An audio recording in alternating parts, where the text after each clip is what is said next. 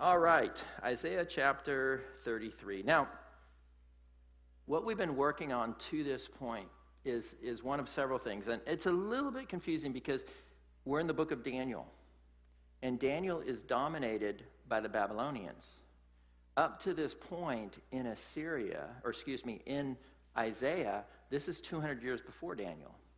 And Isaiah has been ministering to the southern kingdom of Judah and warning against and watching the Assyrian kingdom, the kingdom that came right before the Babylonian kingdom. And they came in and they scattered and they wiped out the northern 10 tribes of Israel. And they were a pawn in God's hand, but they were still willing to do so. So they are going to be punished for their evil, right? Even as they did punish the idolatry of the northern kingdom. And so we've been watching this. And so even though they were used to punish God's people, they were willing to do so, and they were extremely evil people. And God is just, and they will be judged. And we're going to be looking at that, and then the blessings of the Lord upon the Jews and his promises to them, even though they're going to be punished. And if you've ever raised a child or been close to people who have been raising children or watching people raise children or a teacher, as an adult, you don't really like punishing the children, right? Especially if you're doing it in a proper way. If you're just getting your anger out, that's not proper discipline, is it? You're just trying to satisfy your anger. But one of the things about disciplining children is you don't like doing it, but you still want to promise them, it's going to be okay. I still love you. And that's one of the most important things when you go through a tussle, or if someone fails you, you want to remind them that you still love them. And many people have a hard time with the fatherhood of God today. And maybe that's you, because you didn't have a good father. You had a father that showed wrath, but he didn't show true discipline. And so true discipline says, I'm doing this because I love you, not because I'm just ticked off and I want to satiate my anger on you. That's not how God is. God loves us. And so for us to understand the goodness of God, we need to study the fatherhood of God. And that, sometimes he allows us to go through tough times, but ultimately it's always for our good. And as we grow older, my prayer is that you just absolutely begin to understand the loving fatherhood of God in your life, And if you had a good father, you need to be an encourager to those around you that are having a struggle with the fatherhood of God. And in a sense, if you had a good father, you're not better than someone that didn't.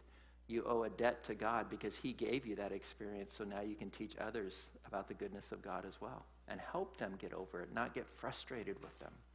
My temptation is when people just don't believe the Bible and they don't trust God as Christians, when I was younger, I would get frustrated with them. Like, oh, just get it, And then the Lord's like knocking me on the head. No, they don't get it. They just don't trust. You need to be faithful to them. You need to be loving towards them and point them to the love and the faithfulness of a heavenly Father, the right fatherhood of God. This is why Satan loves breaking down the family. Because if you can remove dad from homes, you have a greater opportunity to destroy that person's future. Possibly to never be saved, or if they're saved, to never really be able to run at full speed on all cylinders. And, when people have walked with the Lord for 20 years and they're still pushing back, the thing is they haven't pressed in to learn the love of God in their lives. It's kind of a weird doctrine, right? It's kind of hard to understand. It's not like do this or do that. It's no, you've got to understand the love of God in order to mature and grow. And you need to press in and pursue that fatherhood of God, his love for you. And so we're looking at Isaiah 33, verse 1. It says, "Woe to you who plunder, though you have not been plundered, and you who deal treacherously, though they have not dealt treacherously with you. When you cease plundering, you will be plundered. When you make an end of dealing treacherously, they will deal treacherously with you. And so basically he's saying destruction is going to come upon you, Assyrians. You've destroyed. You've been in power. You have no idea what it means to be defeated, but you will be defeated. We need to understand. So often in this world we get frustrated because it seems like people get away with it. They don't get away with it. They have to deal with God, and that's a pretty scary thing when you really think about it. And there's many who live their whole life looking how to get ahead by destroying others and betraying them.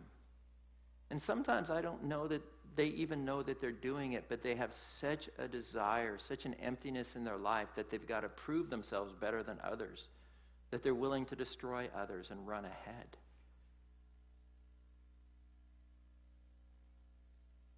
And sometimes it seems that these that destroy others,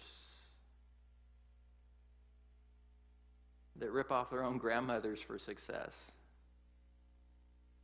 it seems like they've gotten away with it because they might die with a lot in the kitty. One, they still have to live in their inner world. They still have to live with themselves. And some, though, get to a point where they've destroyed the conscience that God has given them. They've destroyed the morality. They've become seared.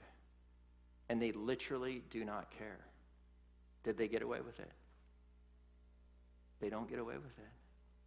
They leave all the things that they've destroyed their life for behind, and then they got to face God. Where do you want to be in the end?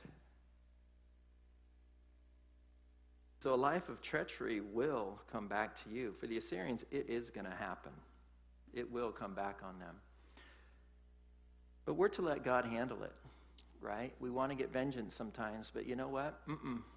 Now, sometimes God might have you do something, but you don't do it out of vengeance because that racks your own soul. It's so easy to want to get back or to talk down or talk back about people. But you need to leave it to the Lord. Talking about the Antichrist in the middle of Revelation, it says, "He who leads into captivity shall go into captivity. He who kills with the sword must be killed with the sword. Here is the patience and the faith of the saints." So in the middle of the tribulation period, personally, I don't believe that we will be there. I believe God will translate his bride out of there before this happens. But there will be revival and there will be believers during the tribulation period. And the wrath of Antichrist will come against the people. And those that are following Christ will have wrath from all kinds of people. The spirit of Antichrist will be out there. And we're seeing that. I mean, we're seeing people literally make up reasons to attack Christians today. They literally make up stuff, right? And it's scary. If you go to Washington, D.C., and you go through the Holocaust Museum,